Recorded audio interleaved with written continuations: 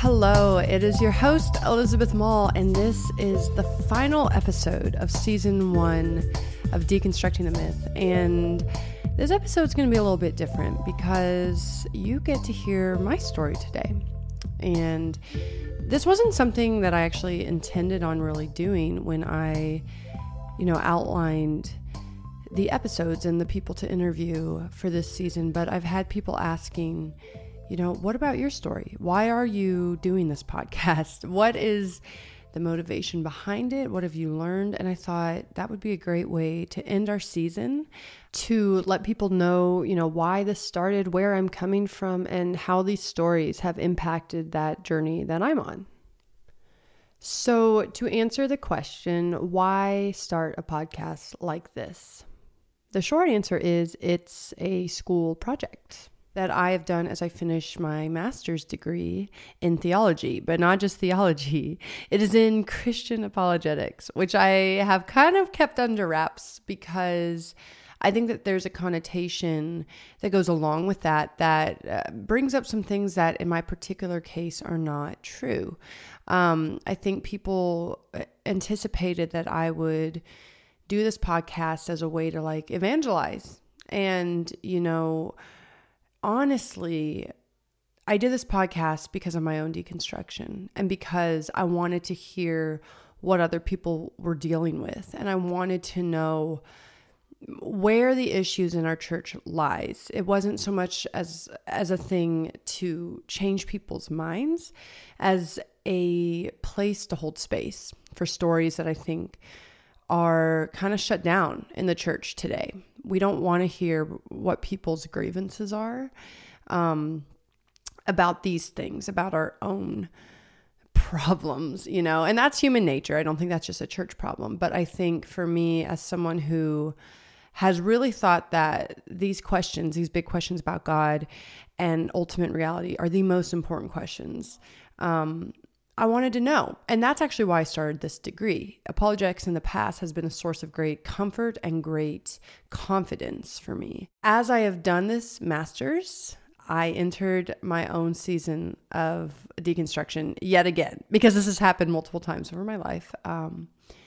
But I started questioning, do I believe any of this? And I think that this project is an outpouring of my search, and it's also just been a really beautiful conversation with many different perspectives that has really encouraged and helped me along my own journey. So to give you a little bit of background about me, I am a Kansas farm kid who grew up near Morganville, which is a really tiny town, had one church in town, a Methodist church. And so that's where we went. And I remember, honestly, my first experience or my first awareness of my faith was doubting it. One thing my mom really focused on teaching me was to be empathetic to the suffering of people around me and the suffering of people that I didn't even know, that we'd hear about on the news or, some other way than just having them in our own lives. And so I was just very attuned to pain that people had. My particular childhood was not, outwardly a painful childhood, but I remember feeling deeply the pain of other people in the world. And that is really what started to unravel my faith almost the moment that I realized I had any sort of faith. I thought, kind of that age-old question that we've talked about in different episodes, and definitely in Nathaniel's episodes. If God is good, then why are people hurting like this? That just doesn't seem like he's real or good or powerful. So at a young age, I became an atheist. I was very, very young, early elementary school. And I was not a sophisticated atheist in any sort of way. I didn't have the language, the concepts to really articulate what that was. I just knew that what everyone else around me believed, I had stopped believing. And that was actually extremely difficult. And looking back, I wish I would have told someone, but I didn't. I didn't tell anyone. And I think there was fear in telling people because I didn't know what would happen there. And then there was also this constant fear of, well, if I'm wrong, I'm going to go to hell. And, you know, I don't know. I started really going down a nihilist path. And I thought, if God's not real, life is probably not worth living because there's just too much pain and not enough reward.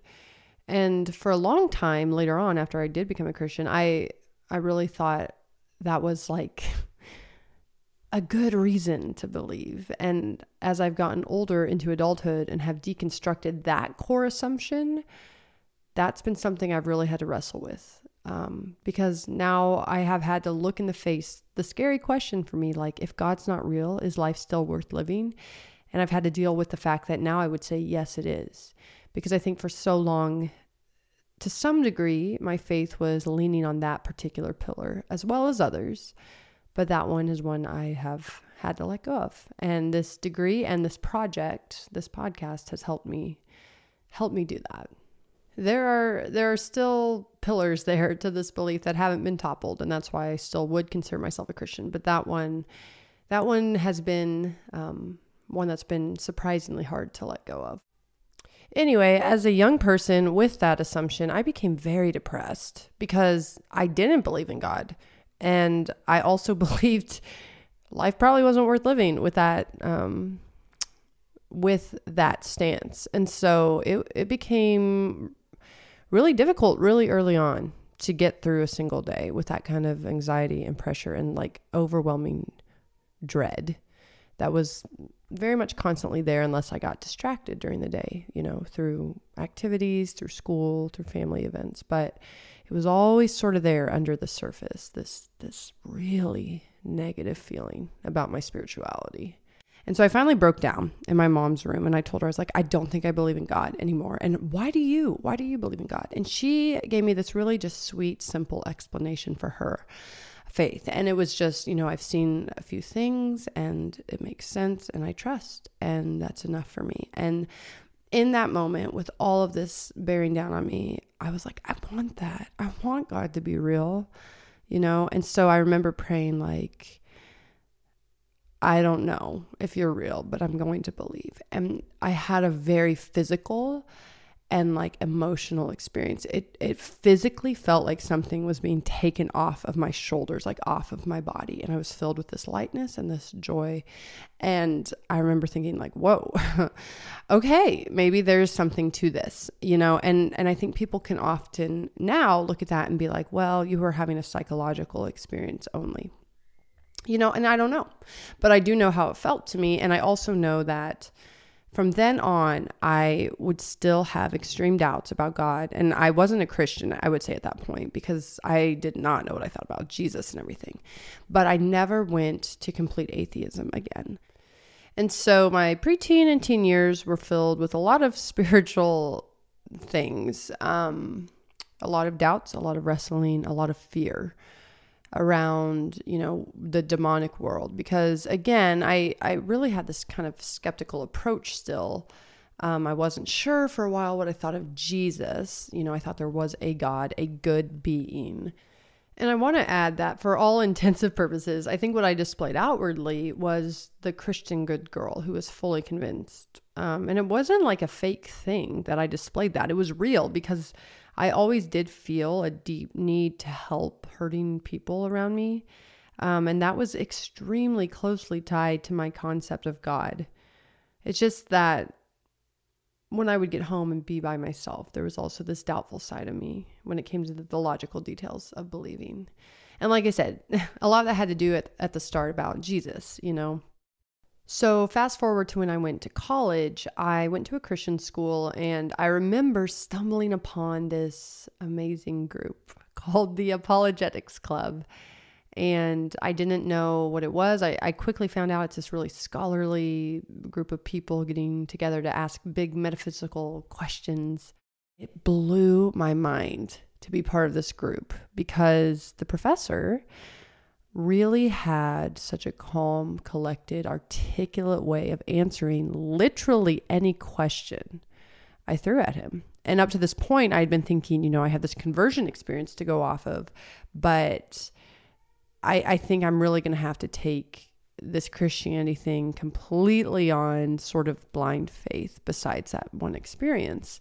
And other experiences that I felt, like when reading the Bible and when praying, there was very much a positive and beautiful relationship that I felt I had with God surrounding those things. But I was very aware it was still subjective. And I was like, there's probably not like a logical defense of this thing because by nature it's outside of the physical world. And so to have this professor be so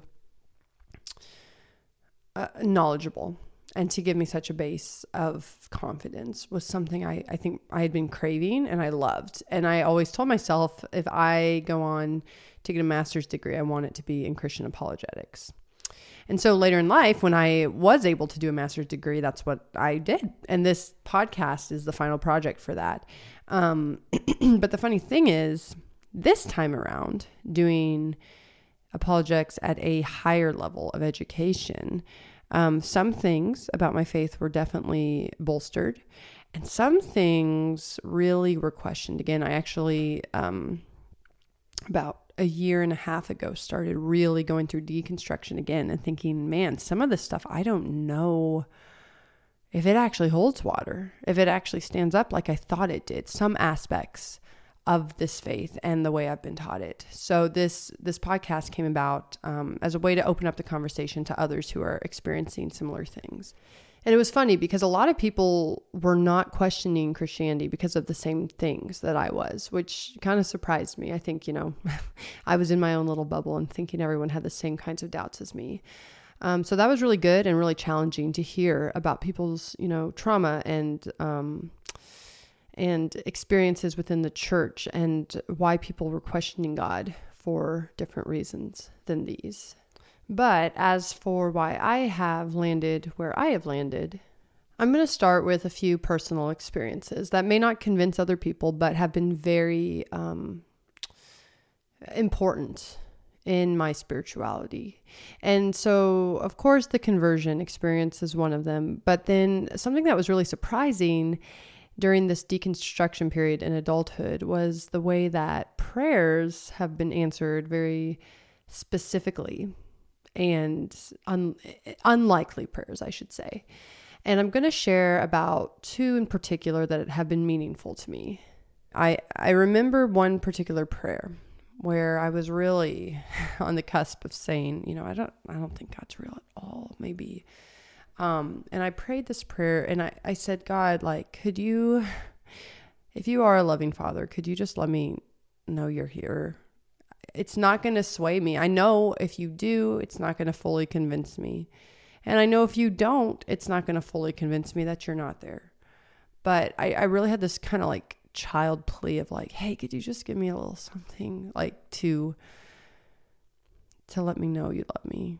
And it's hard to explain what exactly happened. But I was in a place where music was never played. It was at a relative's house, and music wasn't something they had on. They had on, television and, but not music. And I was laying upstairs. I remember praying this prayer, and I hear this beautiful instrumental rendition of Be Still My Soul. And the reason that's important is because when I was a preteen and was having a lot of fear about the demonic and a lot of fear to go to sleep at night, I would play this one CD of instrumental hymns, and that song is the only one I really remember from that CD. It was kind of like the title track, and it really was one of the only things that would calm me down in those moments.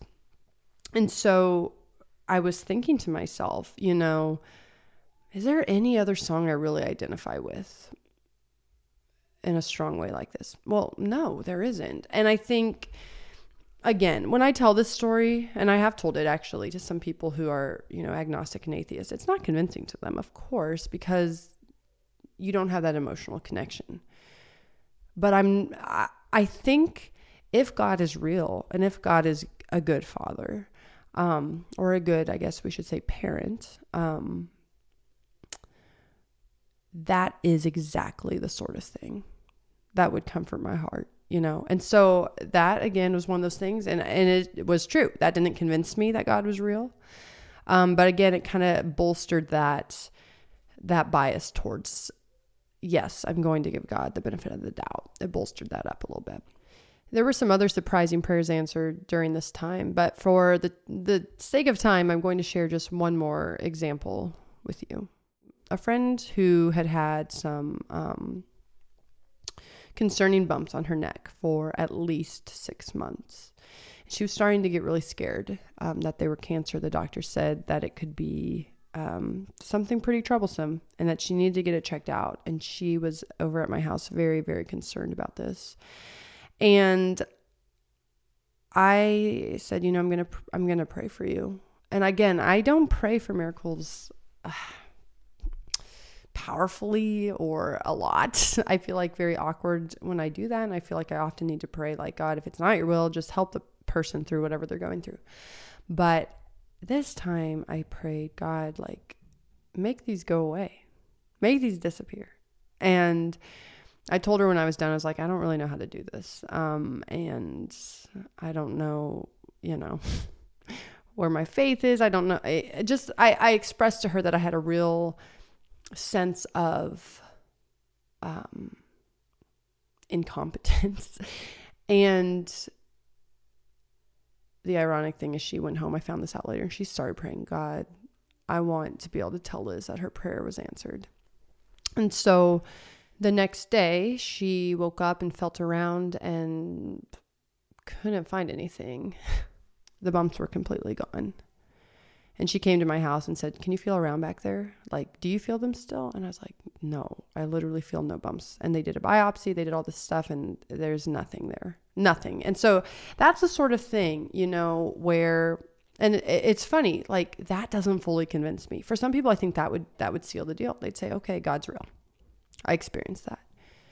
For me, that's an important piece of the puzzle. That's an important part of the case. But that doesn't completely seal the deal, which is kind of funny because it makes me think about, certain times in the Bible when I remember feeling like, how in the world could someone see a miracle and not believe Jesus is God?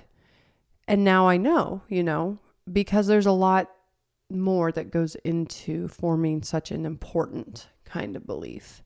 So, yeah, that's been an interesting thing. But I do think that these experiences have definitely been a big part of where I'm at right now, even though they are personal and subjective.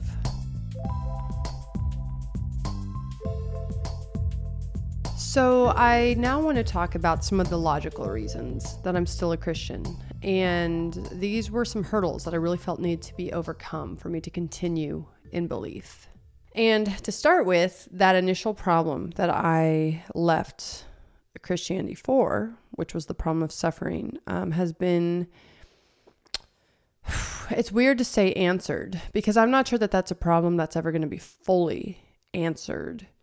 But I do think it has been satisfactorily explained to me, where I can't hold that against the belief in God, and I can't hold that against Christianity anymore in the way that I did initially as a child. Because when you look at the problem of suffering, this was explained in one of my classes taught by Dr. Sean McDowell.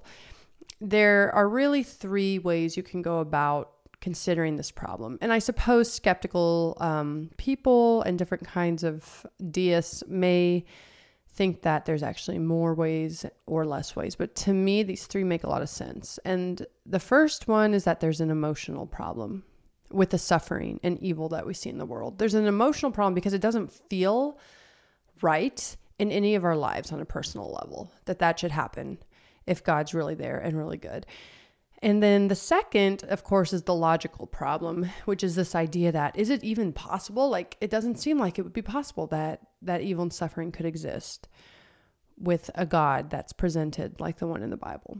And then the third problem, which is where I really think the meat is at, is called the evidential problem. And it says, is it more probable or not that God exists when we look at this kind of suffering and evil in the world. And those distinctions are important to me because, from a completely academic head knowledge lens, the emotional problem, while being important to our lives, doesn't really get to have a say on whether or not this is real or not. And it's painful to say that because I've had enough pain now in life and enough anger at God at times that I don't want to just dismiss that as not important. And it absolutely is. But it really, how I feel, how any of us feel about it, it doesn't actually determine whether or not God exists in spite of it. We have to move on to the logical realm.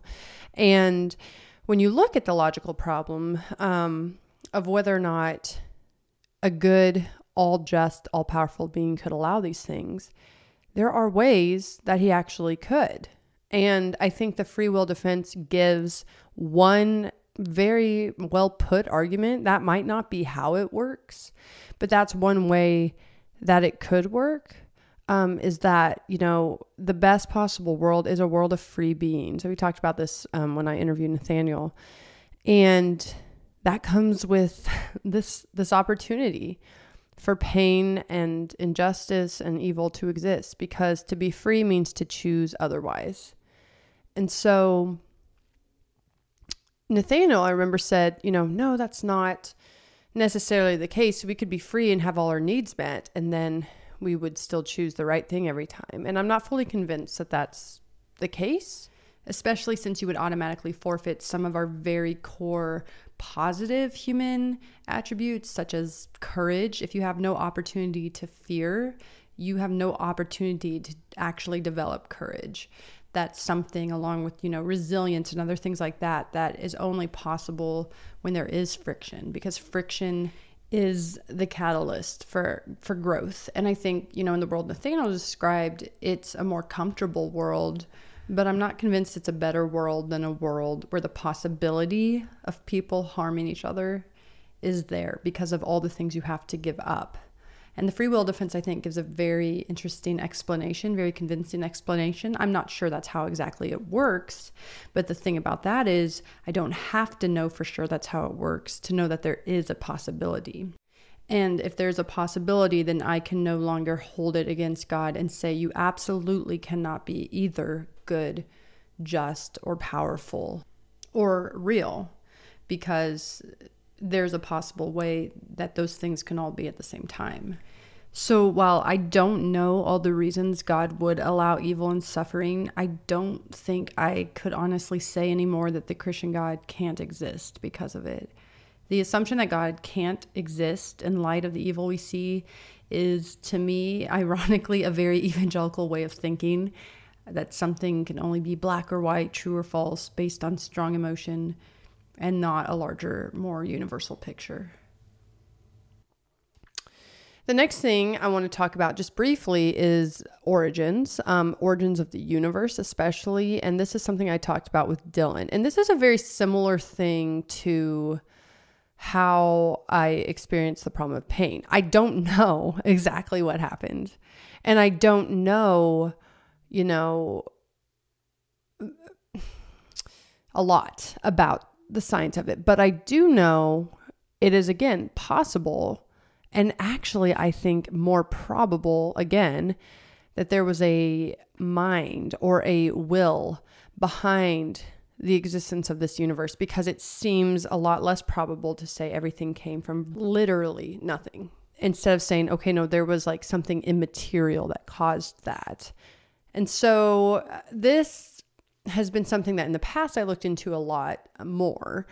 But to me, again, it doesn't just like explain everything about God and everything, but it does give me this sense of, okay, another piece of the puzzle is here, that we need to be here if this is going to stand. So that was a big one for me too. And then the final deal that really, I should say the final piece of evidence that to me is the most important one, And the surprisingly strongest one in many ways is the high likelihood of the resurrection. So I took a class at Biola, again with Sean McDowell, about the resurrection of Jesus, looking at how does it stand up historically? How does it stand up, when we look at the different options of what could have happened? Like, could it have been that the disciples were having a mass hallucination and thinking that they're seeing Jesus? Could it have been that, people got some of these details wrong, or that the apostles actually fabricated a lie in order to spread their religion? And I went into this class thinking, like, there's so much we're never going to know about the details of what actually happened. But to falsify this claim, to demonstrate that the resurrection actually did not occur, would have been really easy to verify historically. We would have had a body, for one. Someone would have found a body. The Jews certainly did not want there to be a lack of a body. And we don't have that. And we have a bunch of historical documentation that this event occurred, or at least believers that supposedly saw it firsthand were absolutely convinced that it occurred. And, I was really convinced before this class that the mass hallucination theory was really probably what happened, if it didn't check out. But when you look at the nature of hallucinations, the nature of how people experience them one-on-one, which we have a lot of accounts of people experiencing hallucinations by themselves, not just mass hysteria. It doesn't line up. It doesn't line up that they're all seeing this person who they really didn't expect to ever see again. There wasn't this expectation that I think we have on the other side of history.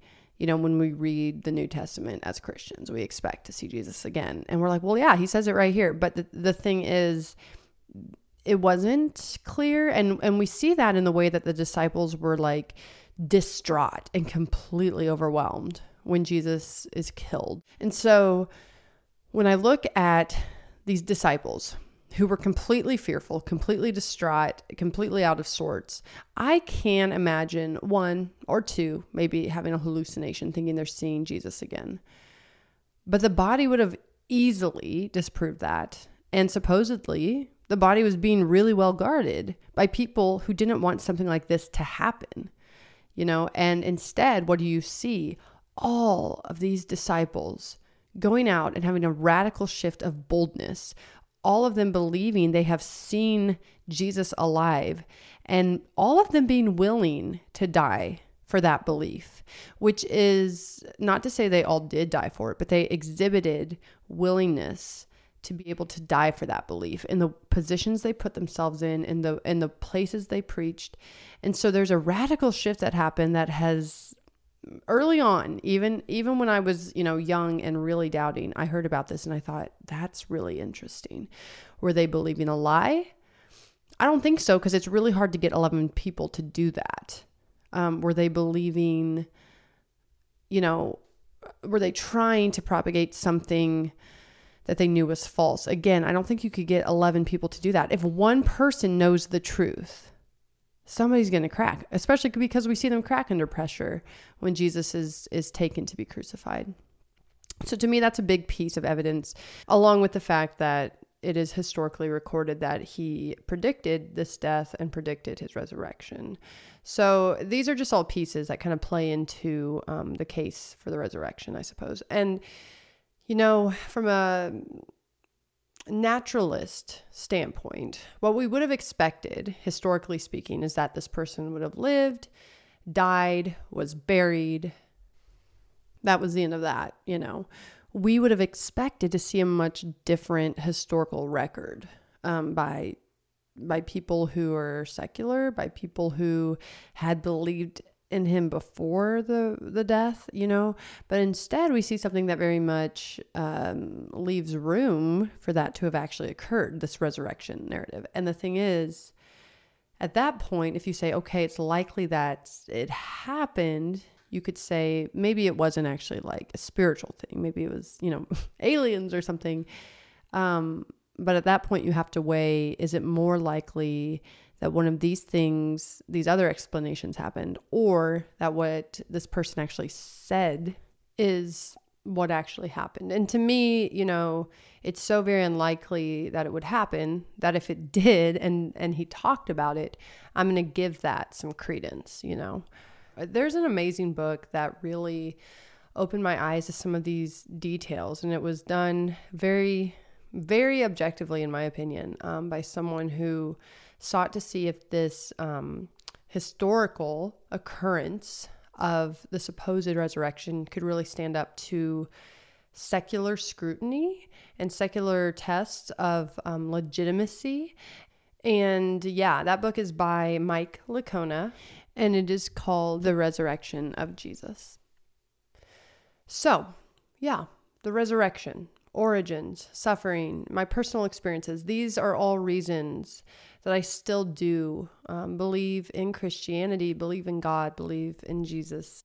And there's quite a bit that beyond that I'm reevaluating and trying to work through, trying to see if it holds up like I've been taught my whole life. But those are sort of the core things that have me where I'm at least theologically speaking. I have been changed through our conversations, even though I didn't necessarily change my core position, and I don't think any of my guests changed theirs. But I've been challenged to think about, how open am I to truth? How open am I to these tenets of my faith, being scrutinized and being deconstructed? And it's a scary thing, I think, for anyone to really do that. But I think that's something I long to always be open to do. I want to be, the apologist who isn't so much interested in defending something to the world before defending it to my own searching soul. So now the question is what to do about the church, because even though this podcast is based on people leaving evangelicalism, for me, I really thought it was going to lead towards people having issues with the nature of God and that kind of philosophy. And what I found is that's not always the case. So I've been asking myself, what do I do now about this body of believers called the evangelical church? I'm going to have to spend some time thinking about what to do about that, thinking about what to do when it comes to church and what my part will be in church or out of church. And I think the thing that still makes me think about staying in church is I think about me 5 years ago, and the people, there are some people that really bother me in church now, especially after listening to some of our guests. I have been the person who has hurt other people in church, and I didn't know it. And I was trying to be honest, and I was trying to be good and bring about positive change in this world and bring about God's love, and I didn't know. And so I keep thinking, okay, if that was me, would the person who's 5 years ahead, who's, experienced a different kind of deconstruction, would their leaving the church be helpful, or would their staying be helpful? And I think for me at this exact moment, I think staying is the most helpful thing to actually make a change in the sphere of influence that I have, and to actually help those who've been hurt by the church and to help those in the church see, where we fall short. Thank you so much for listening to my story and for listening along this season to these different conversations. I think the space that we are holding for people it's such a big part of moving forward in the spiritual landscape that we're at in America and in the Western world as a whole right now. So by you listening, you have been a part of that, and I'm truly grateful. I wanted to give a little update on what is happening in season 2 of Deconstructing the Myth. I will be joined by Jenny White, who was a guest earlier this season, and we will be diving into troublesome Bible passages. So I actually have quite a few guests lined up to interview for season 3, so we will resume interviews. But in the meantime, as I'm interviewing them, Jenny was gracious enough to come along and help produce this additional content with me. And it's going to be great, I think, because this is a big thing a lot of people in deconstruction wrestle with, is those difficult sections of the Bible. As for Jenny, she is receiving her Master's of Liberal Arts in Museum Studies from Harvard, and I recently received my Master's in Christian Apologetics from Biola University. So she will be covering the history, the background, the context, and I will be giving kind of the theological landscape, both looking at, the original text and the original context within the writing of each passage, but also the theology that developed around those passages. Yeah, together we're just kind of hoping to do a little bit of a deep dive and really talk more about, is what we have been taught in church really what is actually in the Bible, or is it what we have been taught to think about the Bible? So if you have a passage that you would like us to discuss, please feel free to shoot us an email at deconstructingthemyth@gmail.com, and we will definitely take that into consideration as we are assembling those passages now. That's a wrap, everyone. Thank you so much for joining us for season 1 of Deconstructing the Myth. I hope you have a wonderful rest of 2022, and we will catch you back here in 2023.